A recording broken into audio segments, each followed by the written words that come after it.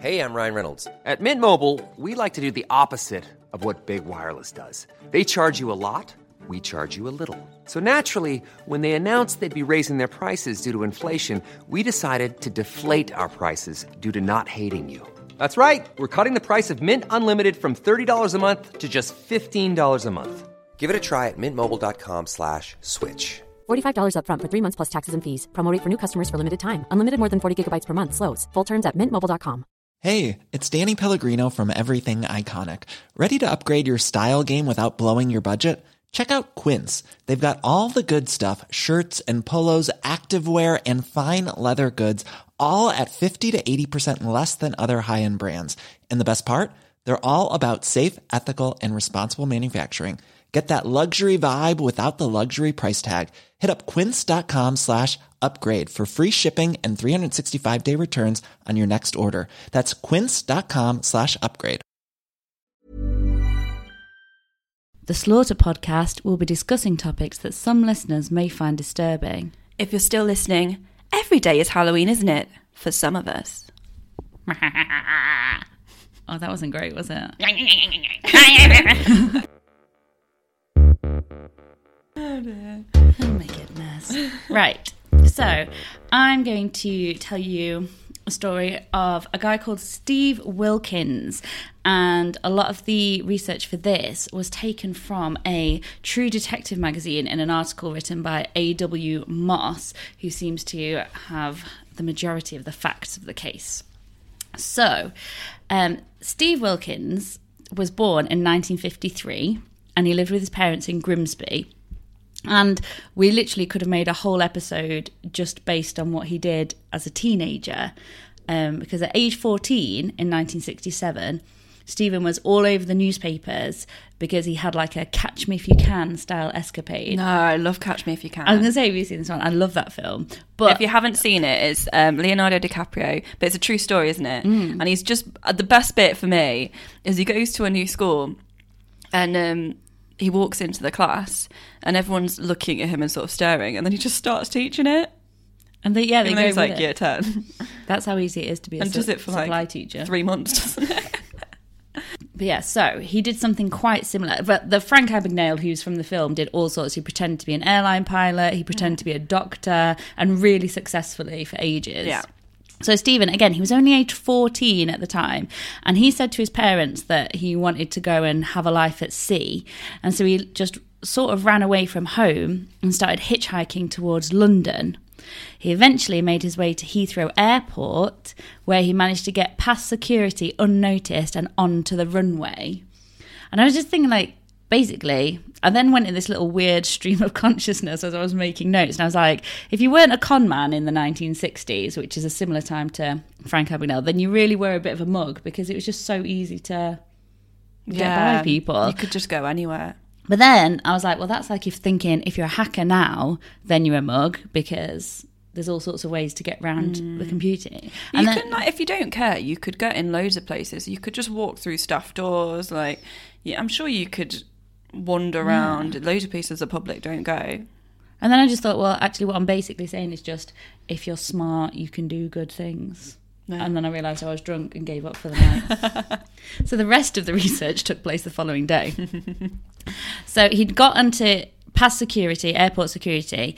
It said that in the article he got past airport security and onto the runway, but I would think it'd be more likely to just get on the runway from a different angle. You don't need to go through security to... Yeah. But he did.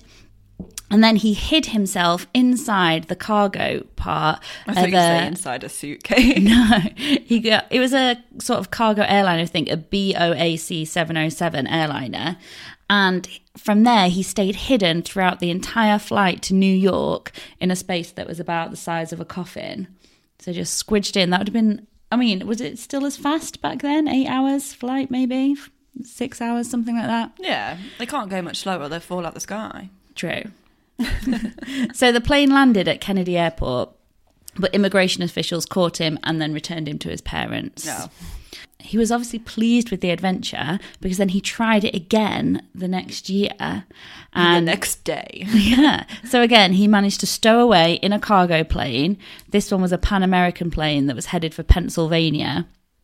Although, once again, when he got there, police were able to apprehend him on his arrival. Isn't it really dangerous travelling with the cargo, though? Because it gets really cold, because obviously it's not heated. Yeah. And that's how people... There was a person who fell out of the plane and survived, wasn't there? That people were trying to stow away. Well, if it's not packed, what if it's all like rolling round? I guess they Yeah. maybe do things to stop it rolling round. But it's supposed to get really cold and it's really noisy. Yeah. Like a lot of pets die, I think, that are transported because it's the stress and the cold and... Well, they ventilation. haven't brought this up, but maybe being trapped in those aeroplanes for so long is what sent him a bit doolally. Maybe. I'm going to say so. It's basically sensory deprivement. Yeah. Except the sense is freezing.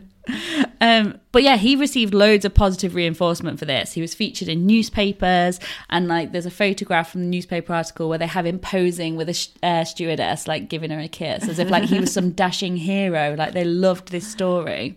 Brilliant. It was thought at the time that even though his parents were despairing of his adventures, that at least he had a really specific skill set that he could put to use in later life, and that, you know, he could go on to be like a military spy or something. But his mental state was proving to be really fragile, and his childhood antics, then later they were like, oh, that was probably a sign that he was a little bit dangerous. So there aren't many details about what happened with his next major crime. It took place in 1970. But I think you'll probably be glad when you know what it was. He was 17 years old when Stephen Wilkins was convicted of the rape of an 80-year-old woman. Oh, I was thinking it would be saving puppies or something. Like No. you'll love it. He went really gross, really fast. Of how old? 17, and the woman was 80. So, yeah, that's just a power thing, isn't it? It's just an easy target. Oh, God. But at this trial, they recognised that he was seriously disturbed. Yeah. So he was sent to Rampton Prison. Well, it's a high-security psychiatric hospital. It's in Nottinghamshire. And it held some really famous criminals. Beverly Allitt was there. Ian Huntley was there. And I have a source of a source of a source who... You have an in. Well, I don't want to say who it is because they might get in trouble, but I haven't spoken to them directly. But someone I know has an auntie who works in the kitchens at Rampton Hospital and has done for years and years and years. And she tells... Can we put exclusive on this episode then? No, I want them to get in contact with them. Like, oh, we don't really speak to that side of the family anymore. I'm like, no, come on, I need an interview with this woman. So basically, this hospital, obviously, it has people who aren't criminals, but it has some of the most dangerous criminals. Really, the highest need. It's on par with Broadmoor, and if anything, it has had worse criticisms about its treatment of patients there. So she says that there's some really long-standing residents there who've absolutely got no hope of recovery. They've just been there their whole lives, and it's just, where do you put the people that are beyond anything?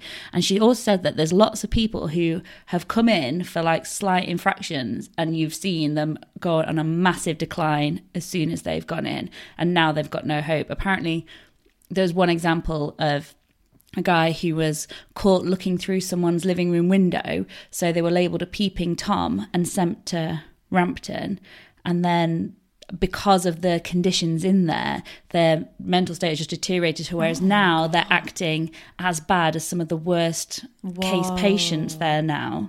Because that's pretty minor. Yeah, and they were obviously living a normal life, but now they're just beyond rehabilitation. That's messed up. Apparently there's lots of escape attempts made quite often. This person, like I said, worked in the kitchens, says that like where the entrance where the workers come in, there's been occasions where patients have been able to get to that sort of area and like jump on people as they're coming in to try and get out and things. It sounds quite frightening, and it has improved apparently massively since the 70s. But even really recently, there was an article in I think it was the Independent, which was saying about how people have been locked in rooms like naked for days and days and days. They just have food. like had food put through a hatch. Like they had no facilities because they were locked in this room because of their behaviour, with no sanitary facilities at all. So they're just naked in their own filth. Was this one case that was told about in the Independent, but I think in the 70s it was a similar thing. So horrendous treatment there. They were just, I think, in their defence, like in those sorts of places, like a lot of the NHS funding is really, really stretched, and you're working with the highest need patients, if they're really physically demanding job, and if you don't have the resources to help them, sometimes the last resort is to... Well, if they're going to use anything as a weapon or on themselves, I guess, if you take everything away, but it is just what do we do? We'll just do this for a bit, but then you've got to come up with a plan. Exactly, because that's what they're saying. There was complaints about how sparse the rooms were, and they were like cells. But then they're saying, well, we have to make them completely like suicide, self-harm proof. There can't be anything in there. So that's why they end up... So it's a really tricky situation just because of the high need that they're dealing with. So similarly for Wilkins, when he was there, he threatened workers and he attempted to escape. But I think perhaps because of his age, they felt like he's someone that we can maybe make a difference with, and effort was put into rehabilitating him. He was apparently put on some medication, and his family complained because they said they could see him getting worse. So they took him off the medication because of it. But then he was sent to the rehabilitation unit called Balderton, and it wasn't a short process because it was 9 years later when he was starting to... They were like, okay, we're thinking you're about ready. They sent him for a weekend visit home to his parents in Grimsby. That went really well. So 1979, that same year, he was continuing to show improved behaviour. So they said, right, we're thinking about permanent release, so we'll give you 2 weeks leave to go home and see how you cope. Try and get a job, try and get settled, and then... That's good. Is that what... Was it Graham Young who had the same and then he murdered someone in that time? Yep. Yeah. It's going to be very soon. Oh, God. So around this exact same time that he was being released for 2 weeks, Yorkshire TV were making a documentary called The Secret Hospital. It came in 2 parts, and it had interviews with workers, inmates, former inmates, and it sort of was exposing the darker side of mental health care. And this was a really seminal documentary. It's on loads of lists as like the top 10 documentaries that changed Britain and things. But bizarrely, you can't find it anywhere. I think you would have to write to Yorkshire TV to get a copy of it. There's a more modern one about Rampton, but it doesn't really go much into the history of it. It's more about what it's like today. I watched another programme on Cropsey. I think they show footage of the mental hospital over in America in a similar sort of time, and that's really disturbing footage, and I think it's probably quite similar. So Wilkins was actually interviewed for this documentary, and he complained of the poor standards of living and brutal treatment by staff to the patients, and he was not the only person to do so. And this documentary went on, it won an international Emmy, and it sparked national debate, and they were pushing for reform. So it was a big deal when this came out. Again, this came out, he's on TV just at the time that he's released. And later, some criminologists, this Professor John Cohen, he said that the inclusion of these inmate interviews was potentially very dangerous. And he described the documentary as being, quote, unwise action of screening individuals who are exhibitionists and psychopaths. And thought, like, with the media attention that surrounded him as a teenager when he went on to commit his crime, there's some who believe that this documentary then sparked him to go on to do what he did next. Oh, God. So it's the TV's fault. Well, that's what they say, but I think the 9 years he spent in a psychiatric institution probably added to it. So on the very last day of his fortnight's leave, he'd had a good week, he'd got lined up a job with a decorator for when he got out, and the very last day he went to visit a distant relative who had been kind enough to send him care packages and food parcels while he was in Rampton.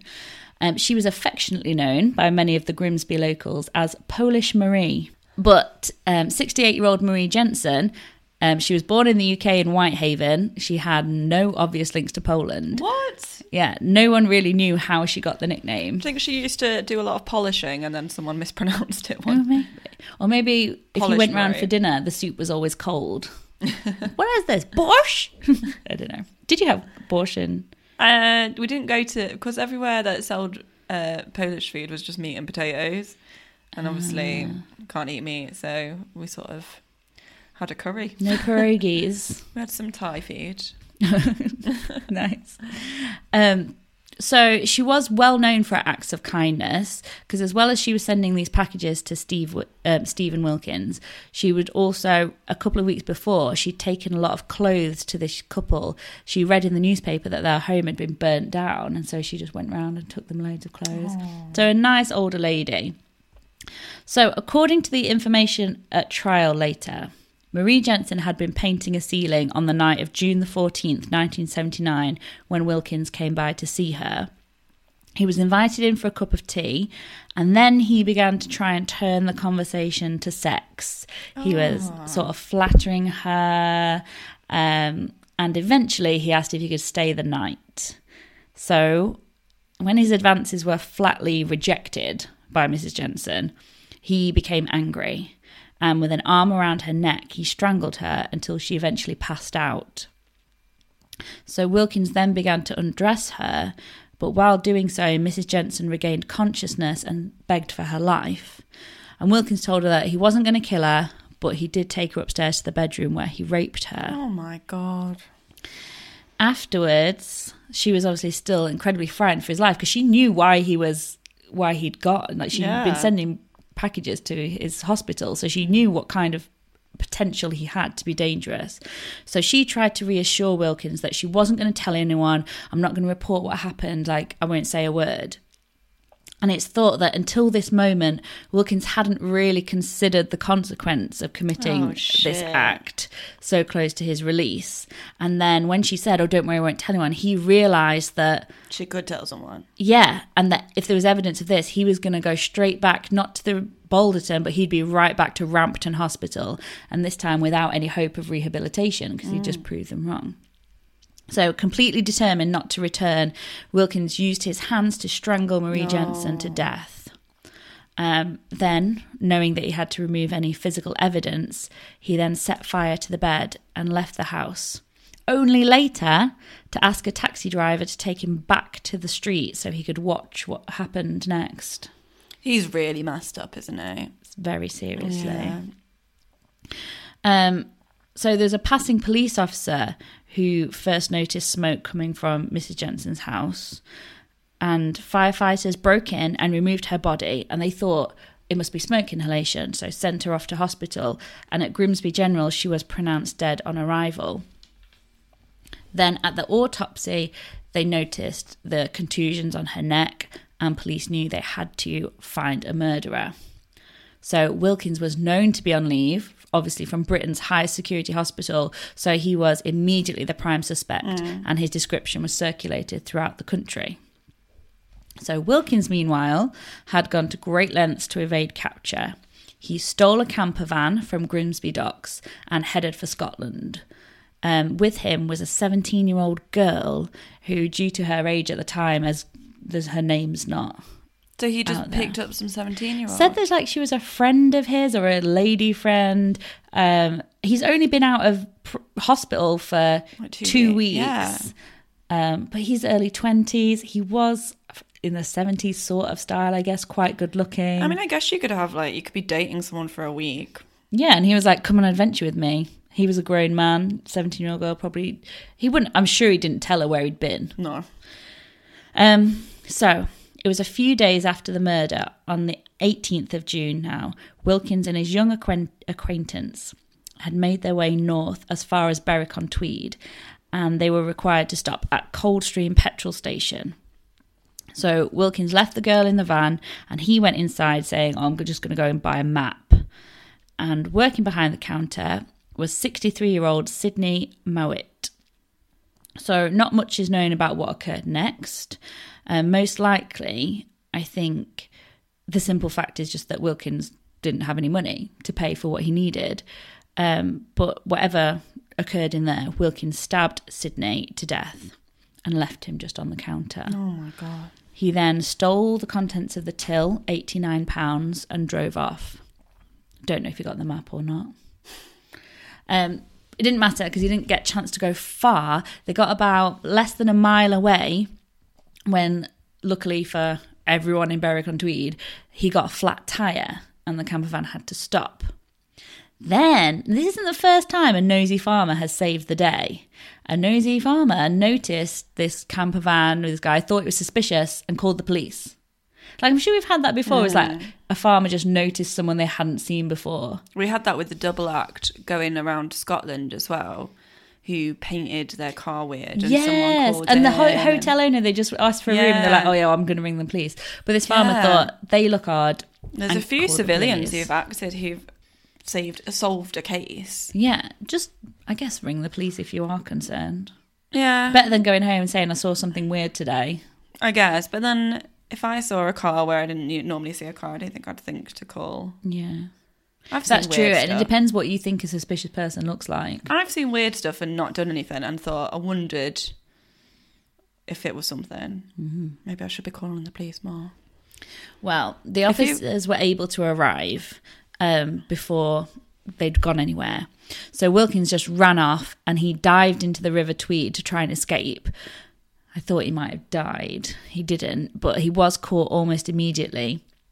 And so was just straight away charged with Cindy Mowatt's murder. By October, he'd gone to trial and been jailed for life.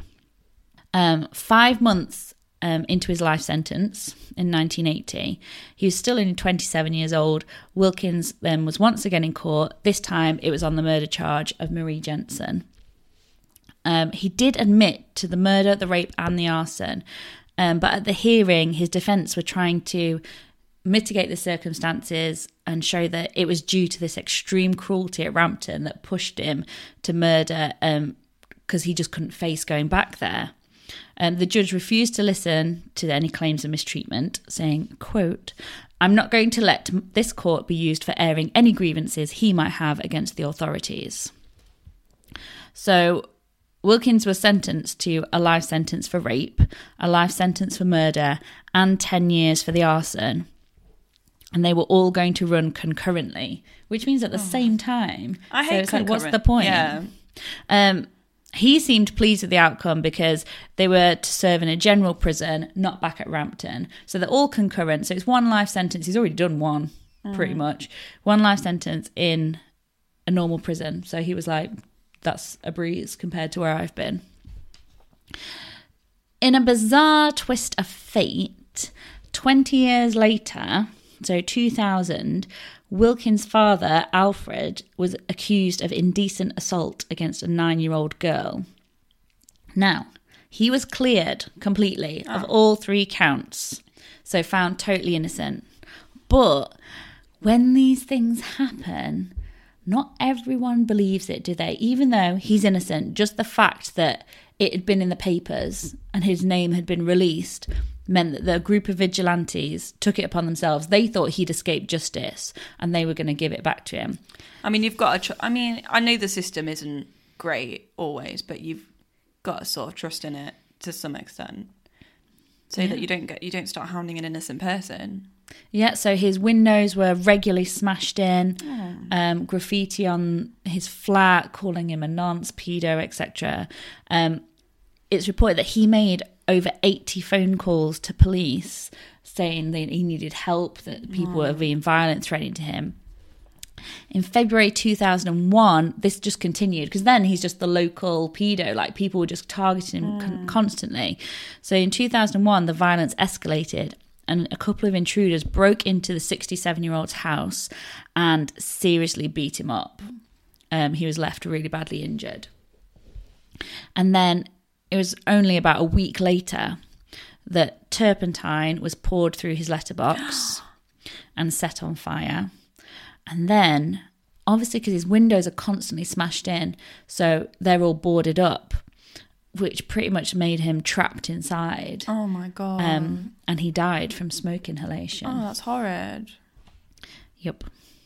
So did anyone go to prison for that?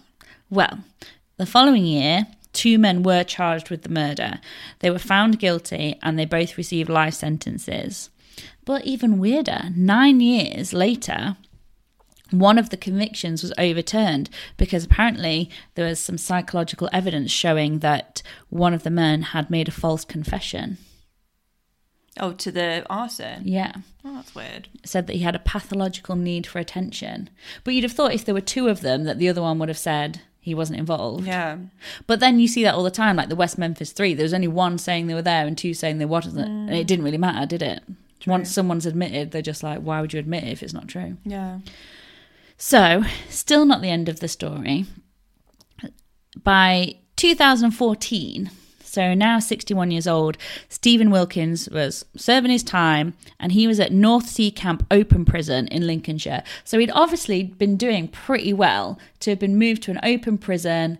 Is that where you can go out in the community? I think so, yeah. Wow. He's obviously, I think maybe the routines and the lack of intense bad treatment probably actually really helped settle in that you know exactly what's happening, when it's going to happen. It's the same all the time. So I think someone like him can feel quite safe in that sort of environment.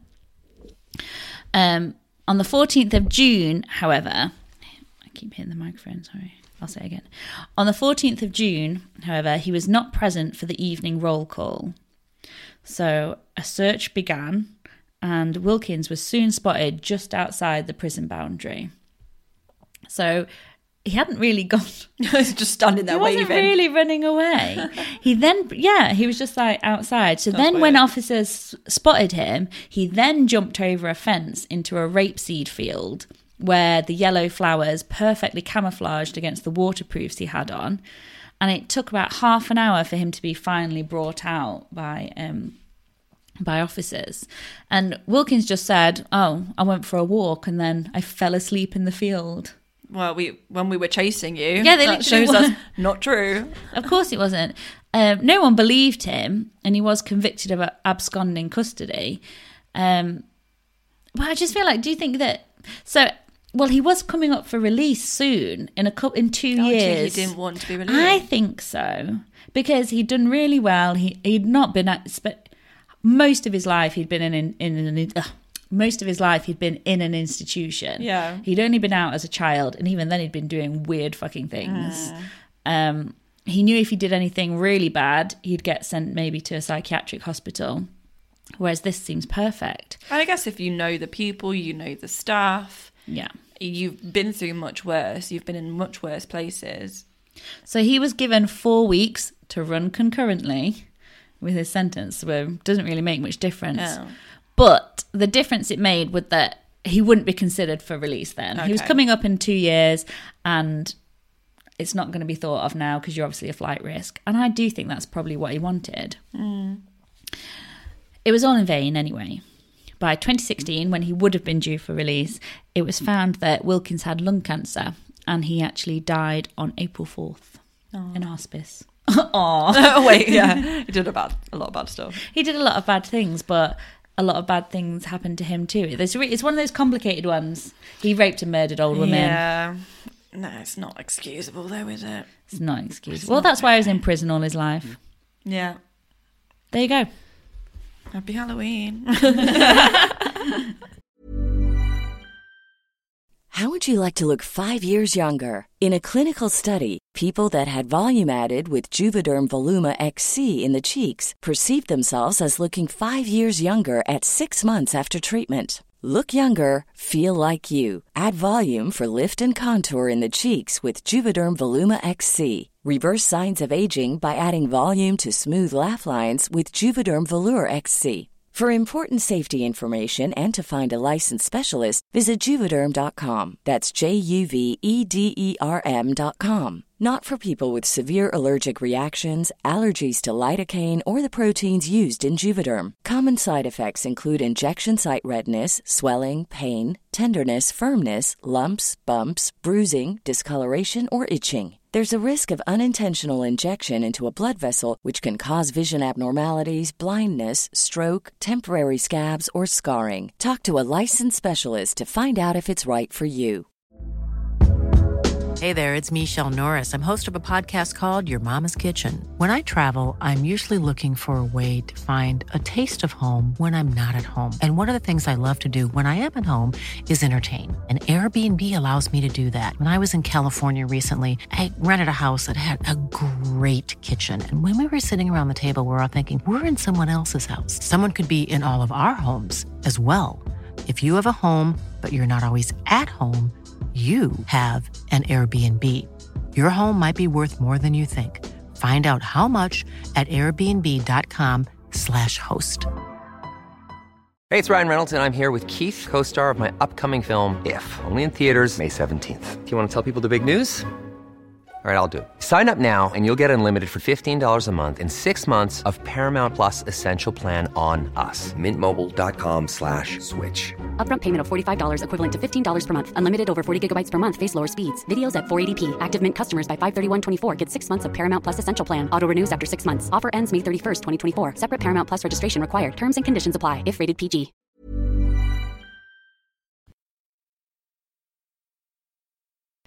Okay, so my story is about Heather Stevenson Snell, and I got a lot of the information from a book called Women Who Kill by Vanessa Howard, which I got on the Kindle for 99p. Nice. That's pretty good.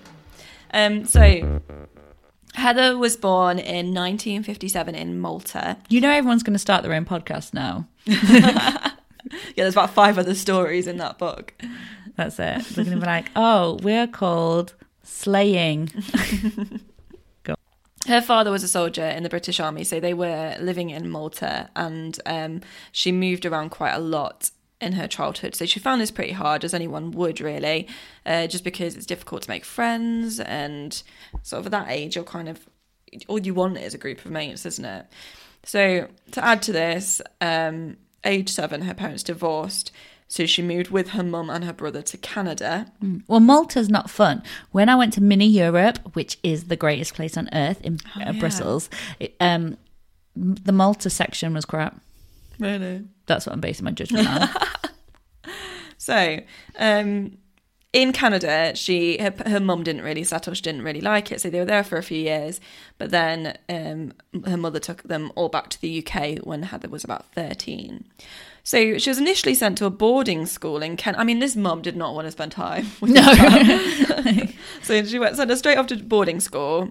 Heather didn't enjoy it. They took the piss out of her accent. And I guess it was a combination of sort of Canadian and Maltese. And It'd been all over the shop. Yeah. It'd be like Kelly Osbourne's, wouldn't it? Yeah. What the fuck is that? Kids are mean as well, because when there's a kid with an accent at my school, everyone always takes the mick a little bit. Obviously, I tell them off. Very xenophobic. Yeah. Like, what? No matter what accent, even if it's a cool one, they're still like, You're different. yeah. So she went to live with an aunt in Scarborough. She wasn't getting on with her mum. She didn't like boarding school. And she didn't really speak to her father anymore, who was still in Malta. So in order to make friends, Heather had a tactic. So she began to lie. So she told everyone that her dad was a spy and that he worked for a secret agency, and that's why he wasn't around. But then she didn't stick to it. So she told some other people that he was a famous writer and author. So she was just bullshitting all over the place. So she was there for a few years. At 16, she did really badly in her exams. She wasn't really that bothered. She began to commit petty theft, and she began drinking quite heavily as well. After being in court a few times, she was basically on her last warning. They said, look, you're young, we don't want to send you to prison, but if you keep doing this, this is the way it's going to go. So it's sort of like last chance saloon at this point. And at this point, she met Leo Snell. Now, he sort of changed it a little bit for her. He owned a bookshop and he was advertising for someone to work there, and she applied and quickly began working there. He was a bit older than her, but I don't think he was sort of creepy older. And they began dating quite quickly. Okay. So within months... I mean, he owns a bookshop. That's a step up for her. Yeah. I think she just liked working there. She got on with him. I mean, there is a pattern of any man that she seems to spend any time with, they start dating and shagging and it sort of turned sexual quite quickly. So Right. there's obviously some behaviour there. I think it's called daddy issues. Probably. So within months they were married and they had a baby on the way. So they moved to Penrith, which is like nice village near the Lake District. Yeah, it's cute. Yeah. There you go. That's my TripAdvisor review. Yeah, it's cute. So Heather's marriage became quite difficult. You'll see a pattern of her quickly getting into relationships, but then also them not working out. So her and Leo separated, but this time She kept that name though. well, she added it on the end. So Heather Stevenson Snell. I mean, I can hardly talk. That's a joke just for us. Yeah. So this time, she had a different attitude though. So she sort of, instead of going back to the life that she had, she sort of kept it a bit and then did a lot of good stuff. So she enrolled in an Open University course. She did very well in this. And I know that for sort of single parents and people on low incomes, I think they offer a lot of courses for free as well. I don't see the bad in this. Like she had a quite emotionally neglectful childhood. Yeah. She's had a divorce. She's got a kid. She's trying to sort her shit out. She did really well at Open University and then she got her qualifications. So she wanted to challenge herself more. So she applied for York University. She sounds great. Now she got accepted. I'm sure if she murdered someone, they deserved it. Well, so... Was it, unless it was a kid, was it a kid? No, it wasn't a kid. See, they probably deserved it. They definitely didn't. Oh. So she was accepted onto York University course to do psychology. The same year she got accepted, she did get in trouble again for theft. So she's sort of a bit of the old and a bit of the new with Heather. So she went on, she completed the degree. She did go to York, they still had her. And then once she completed her degree in psychology, she sort of thought, what can I do now? So she did what? Yeah. Because what can you do? Exactly. She decided she would go into counselling. Now, a lot of people think that psychology is effectively sort of therapy and counselling. It's definitely not. They're completely different. And a degree in psychology does not make you a trained counsellor. No. But anyone can set themselves up as a counsellor. Can you really? Yeah. So because she had... Because I quite fancy a bit of that, you know? Yeah, because she had like York University psychology degree, everyone went, yeah, brilliant. She's definitely going to be a really good counsellor and signed up with her. I think she was all right, but she was It is also... a different skill set though. It's a very... Yeah, it's different. It's really different. So she set up her own practice and she called herself a psychotherapist. She offered sort of help with stress, smoking, and this is how I know it's a bit bullshit, past life regression. Oh, there we go. Even though her Yeah, but psychology... that's so fun though. You know, if you could just be pretending like, oh, what do you see? An Egyptian. Great! Like, You're Cleopatra. yeah. So, but this is surprising because her psychology degree was really a scientific one. It wasn't sort of a humanities one. Yeah. There's two sort of schools of thought on that. So she did like a science degree. But she went into this sort of, I don't know, like there's an array, isn't there? So arguably she wasn't really trained for this role, but she did quite well, and she did write some articles about psychometric testing that she was using. So like, you know, there's like Beck came up with a scale of that was linked to depression, and she sort of commented on that in an article and wrote some quite high caliber stuff. So she understood what she was doing and was fairly insightful. Snell is doing swell. I am still not convinced. Now, outside of her work, she had somewhat of a double life. She took drugs. She drank heavily. She collected knives and machetes. Oh. And she joined There we go. She joined a women's biker club. Now, to be fair, this women's biker club... It's only the knives and machete. Oh, and the drugs. Yeah. Really? The women's biker club, it didn't seem like it was sort of, you know, a lot of biker clubs are linked to organised crime and they're Are sort they? of like a naughty group. That's understating, isn't it? There's like the Hells Angels and Are stuff. they crime? Yeah. No, I thought they like helped people. In my mind, a Hell's Angel is a group of like motorcycle dudes. They're like a ride or die gang, and if they see shit on the road that they don't agree with, they're like, "We'll step in." I thought they were like roadside vigilantes. Nah, I think they're Am I more making like, that we're up? gonna fuck you up if you don't let us eat your food for free in this Oh, restaurant. really? I think so. Why aren't they just... Oh. If you know anything about actual motorcycle groups, give us a tweet, let us know. Are they When good I worked or at the bad? pub and we did bike and trike night, they were lovely bikers that came round. Well, I don't know. I had this impression that they were Into crime. dodgy. I thought they were I thought the Hell's Angel was like, we look scary, but we're nice. Yeah, but I think that's every bit of film or TV that's included a biker has tried to flip it and be like, oh, they seem so nasty, and actually this one's really nice. But I think it's been done so much that I've just the absorbed impression it. is that they're all really nice. I don't know enough bikers. So she was in the biker club, but I think it was just a load of women Riding bikes. Riding bikes. So 2002, Heather put out an advert for a dog sitter. She had two. Was it for a kid? She had two Rottweilers. Oh, great. So she went for the scariest looking animals. I think Rottweilers are actually really nice dogs. Can you imagine this psychotherapist? She's a fucking badass. Like, you show up and she's there. They're in leathers and a Rottweiler. I wanted to be sat in like a winged armchair with Tell me all your a secrets. Rottweiler either side, just stroking them. Yeah. So she put his advert, and what she wanted was, I thought she wanted a dog sitter, but in reality what she wanted was someone to live in her house and walk her dogs. So really she wanted a husband. Live-in dog sitter. She wanted a husband to do the chores, but he kind of has to, I guess. So a guy called Adrian Sinclair applied for this job. Now, he was a bit of a roamer around, and although this was a weird job, he'd done all sorts. He'd been like a decorator, but he's been like, not like a stripper, like an actual stripper. So he'd done a bit of this, bit of that, didn't have anywhere to live. So for him, he's like, brilliant, live in a nice house, walk some dogs, happy days. Yeah. So he was well up for it, but within weeks, they'd started shagging. Okay. Sort of like the bookshop all over again. So I guess he the thought... bookshop, but with more dog hair. Yeah. I guess he thought he was onto a good thing, because she seemed quite a sweet, she was well educated, she was a psychotherapist. Yeah, if you're into it, that sounds really cool. But then she started sort of breaking that mold. She showed him the guns that she had. She was like, here's where I party with my biker friends, here's all the drugs that we take. And she said to him, if people cross me, I don't take it and I'll attack them. And she said that she'd done this before. So it didn't necessarily put him off, but he was maybe a little bit suspicious. But it did... Maybe he liked that.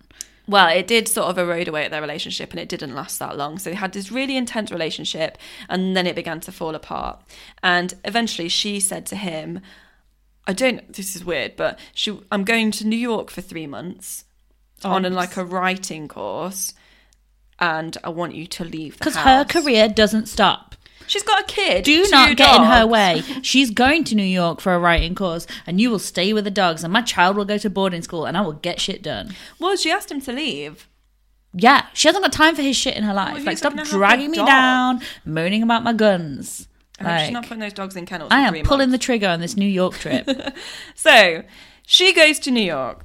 He moves out, and then they're still talking. They're still having sexy conversations over the phone. But I love that you're like, ew, I don't even want to say phone sex. never done I it. Never guess want they're to. sort of sexy phone conversations. I don't think I'd be good at that. No. It's so awkward. But so he tells her he started seeing someone new, and she is not fucking happy. So she starts going a bit mad. So she starts sending abusive messages to Adrian, abusive messages to his new girlfriend. She finds out his name. She contacts all his friends, starts making up stories about things that he'd done to her. This is when she'd come back. She'd call up his new girlfriend called Diane, and she'd call her a slag, she'd call her a hooker. And Adrian went round, and now he didn't help the situation. So he went round to see Heather and basically said, look, you've got to leave her alone. You've got to stop this. This is too much. But he ended up having sex with Heather when he's around there. So obviously she's getting mixed messages from him then. And she thinks, all I've got to do is get rid of Diane and we can be together. I bet she had a name for her vagina. Like, I just get the impression that she's the sort of woman who's like, you need to talk to the Iron Lady. or something like that. What was it that you called it? Axe wound? Battle crease. Battle crease. She's got a fucking battle crease. So she is constantly calling Diane. She's constantly calling Adrian. She's watching them. She's harassing them. So they move away, but she gets their numbers. She gets their address, and she starts sending photos of Diane's children. So Diane's freaking out now. Heather phoned social services, saying that Diane was abusing her children. So she goes deep, right? She's lost it now. Yeah. And this is all while she's working as a psychotherapist and giving people advice on their if there's one thing we can't falter on, it's her career choices. Imagine getting advice from her, though. What you need to do, get some photographs of their children and blackmail them. If he breaks up with you, you just set fire to their fucking house. Right? So Adrian continues to stay with Diane. He has chosen her, but their relationship is suffering and it's a struggle. I mean, you've got to really want to be with someone if you're going through this level of torment. So he moves out. They stay as a couple, but he doesn't live with Diane and her kids anymore. And even though it's really obvious they're still in a relationship, he's going around most evenings. And if she's really stalking them, she'd know this. Heather backs off and they think, brilliant, it's fixed, it's fine. Won't ever live together. So it appears that she's backed off. What she's really doing is booking herself into a clay pigeon shooting class so she can learn how to shoot guns. Because even though she's got a load, she hasn't even shooting them. She's never shot them. So she books this class. The guy is like, oh yeah, you're really interested in clay pigeon shooting? She's like, no, I just want to learn how to use the gun. So she's sort of excited about that. And then she's like, can you put a wig on the clay pigeon? Yeah, call it Diane. So then she sets about a plan to kill Diane and frame Adrian for the murder. So that's her end goal. So how the fuck is she going to frame him for the murder? Like, anyone who knows them will know that you've been harassing them. But she's not a clever woman. Well, she is a clever woman. That's the weird thing. Thank you. But she's not. She's not using her rational brain at this point. Yeah. So she writes a list of the items. Basically, she decides to carry out this murder on Halloween. And they found in her house a list. Now, as far as I can see, she didn't actually use any of these, well, most of these items, but she bought a black bag, a Barbie miniskirt, practical shoes, but ladylike, pink or blue wig. A Barbie miniskirt as in a miniskirt for a Barbie, or a miniskirt for her that was Barbie themed? I think it must be Barbie themed. Pink or blue wig, either one. Black PVC coat, Matrix. Thick Barbie tights and pink gloves. I think her plan was to go out in a costume. So she looked like a man dressed as a up. Is that why? I don't know. She wanted them to think it was him. I think she just maybe wanted to not be spotted. Not be spotted? I know. She's a grown looking woman. Like wearing... dominatrix Barbie. I don't know. Anyway, it's not what she wore. But what she did as well, she also hid bikes at like friends' houses around, although I don't understand why, because she literally just drove to the house. And she got some items of clothing that used to belong to Adrian, and she wore them, and then she put a white sheet over and drew like a ghost face on top, so no one could see that she's wearing these clothes underneath. But again, it's not a clever idea because her DNA is going to be all over those clothes. Dressing up in like the sort of clothes that you're left with from an ex-boyfriend? To be fair, they're quite good. Usually the sort of clothes you're left with are like hoodies, joggers. Yeah. Like, but her DNA is going to be all over them anyway if she's knocking around wearing them. And he's not been with her for ages, so she's probably been wearing them all the time. Yeah. So then she also took a screamer mask, like from the film Scream, and then a shotgun, and then she had a bike helmet with her, and she drove to Diane and Adrian's house. Well, Diane was living there. So she arrived and she banged on the door, and no one answered. I think Diane probably looked through the people and went, yeah, that's not going to happen. So she was wearing the ghost sheet and the scream mask? I think so. So it can be like Scooby-Doo when they pull the mask off. It's like, it's still a ghost. Yeah, maybe. I like that. That's a clever idea. Double mask. Okay. So no one answered the door. I think it was like 11 o'clock midnight. It was ridiculous. And did you say it was Halloween too? So you Yeah. think it was some shitty trick-or-treaters? Yeah. You know, in Milan, all the kids, they just trick-or-treat around the shops. Really? Yeah, like, because everyone lives in flats, so they're all Like just an like... iPhone Apple store. Yeah, no, Trick or treat. literally. They're all just going down the high street and the shops would have sweets for them or they'd give them other things because we were in this focaccia shop at the time and like, so they were just like chopping up like little chunks of nice yummy focaccia and That's giving it to the kids. cute. I was like, I want this. Carry on. So no one answered the door. So she continued to knock loudly. So after a few minutes, a neighbour called Bob Wilk, who used to be a soldier, and he's pretty badass, and he's staying with his fiancée who lives next door. So he opens the door and basically he says to this person, "Why are you making so much noise? Obviously they're not in. Just fuck off home." And they begin arguing, and then Diane hears this, and I think she's probably been behind the door the whole time because then she opens it because I think she thinks, well, at least if Bob's here, we can confront her together, or whoever this is, I can find out who it is, but I'm safe now. Yeah. So Bob goes to grab Heather's mask, and as he does, she shoots him in the torso. Oh. And he falls back, and a neighbour calls 999. So she just leaves. She walks off, returns to her car, and drives away. And within an hour, she's pulled over by police and arrested because... She's wearing a ghost face. Yeah. And, like, they can track the car. You know, it's not that difficult to find out. Everyone knew it would be her. Well, yeah. So it's a crap murder. And she didn't even get the person that she was going for. Poor Bob Wilk, completely innocent bystander. Yeah, just trying he to was do just the right helping thing. out. So it's just a mess. And he It's was just obviously just horrific. like thinking, this is ridiculous, I'm just going to see who you are. Like he was trying to be, he was being really brave and just like trying to sort it out. Yeah. That was really sad. Horrific. So Heather went on trial in September 2004, and Adrian Diane, ironically, undid their relationship at this point. I think it was just too much for it. It's a lot to go through. Yeah, I 'Cause mean, she's Diane watched must a be guy die. feeling horrendous as well. Like you'd get serious survivor's guilt and Awful. Bob, the victim, was spoken about as a wonderful, loving fiancé, brother, really great guy. And then Heather Stevenson Snell received 22 years for Bob's murder, and she also had concurrent sentences. So she had Diane's attempted murder and charges for stalking, so she's still in prison now. So, yeah, happened on Halloween, but an absolute ridiculous murder. shocker, that. Yeah. Let's not blame the bikers for it until I get more information. Yeah. I need to look into bikers. Maybe we can do a biker gang next week. What are the they truth. involved in? I don't know that they are.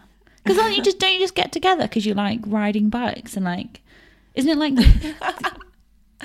I'm sure they're dodgy. I watched an sure episode they of are. Four Weddings where she was like having a biker wedding, and it was just like they just had a barbecue. It was all very pleasant. We need more The information. same woman from the Four Weddings biker wedding was then on the Great Model Railway Challenge in a steampunk model railway challenge team. I think she just flits from like weird group to weird group so she can be on TV. I think this is evidence that you're watching too much I reality TV. love the Great Model Railway Challenge. It's insane. There are serious. The highs are really fucking high. The lows are really low. This week's was really emotional because they were God. doing it for a team member who died, and they were trying to support the club. Like it's serious. It's not about trains. It's like they have to model these huge layouts and build it and add animated elements. And will the train run on the track? You never know till the demonstration. Oh my god, I bet it always does. it's so good. It sounds like It's shit. so good. It's so good. There was huge drama the other week because Ray was missing, and then he kept having cups of tea. They're like, Ray, what are you doing? He's like, I'm just having a brew. And they're like, you need to get the viaduct on now. Oh my It God. was so good. The viaduct was fine, but no one believed in Ray. I did. Tell you what, that's about the amount of drama I want after a hard day. I can't even tell you. It's brilliant. Right. We haven't asked for this for a while, but can you stick us a review on iTunes, I guess please? so. 5 stars. It will make a difference. We need to creep our way back Or up just those listen to charts. us on Spotify because we're on there now. Yeah, I don't think we get any money for advertising then, though. So Oh yeah, don't listen on Spotify. if you've got a choice, do it somewhere else. And you can donate to our Patreon at patreon.com/slaughtered the pod or podcast or something like that. Tweet us, Facebook us, tell us what you know about biker gangs. Yep. And if you've ever reported something weird to the police that solved a murder. Ooh, let us know anything. Literally, tell me if you worked in Rampton. Tell me if you're in a biker gang. Tell me if you've ever solved a murder.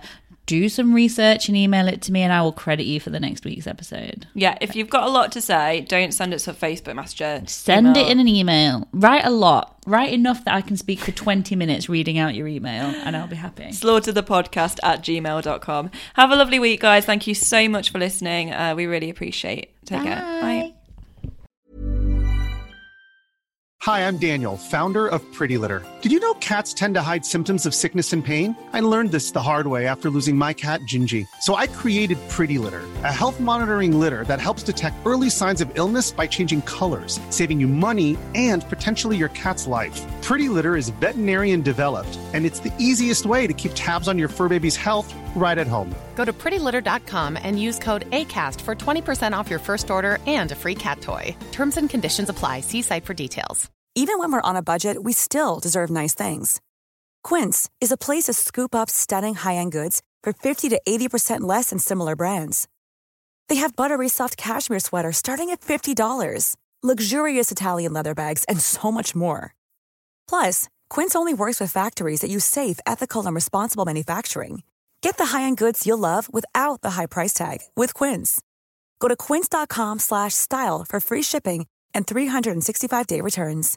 This is the story of the one. As head of maintenance at a concert hall, he knows the show must always go on. That's why he works behind the scenes, ensuring every light is working, the HVAC is humming, and his facility shines. With Grainger's supplies and solutions for every challenge he faces, plus 24/7 customer support, his venue never misses a beat. Call quickgrainger.com or just stop by. Grainger, for the ones who get it done.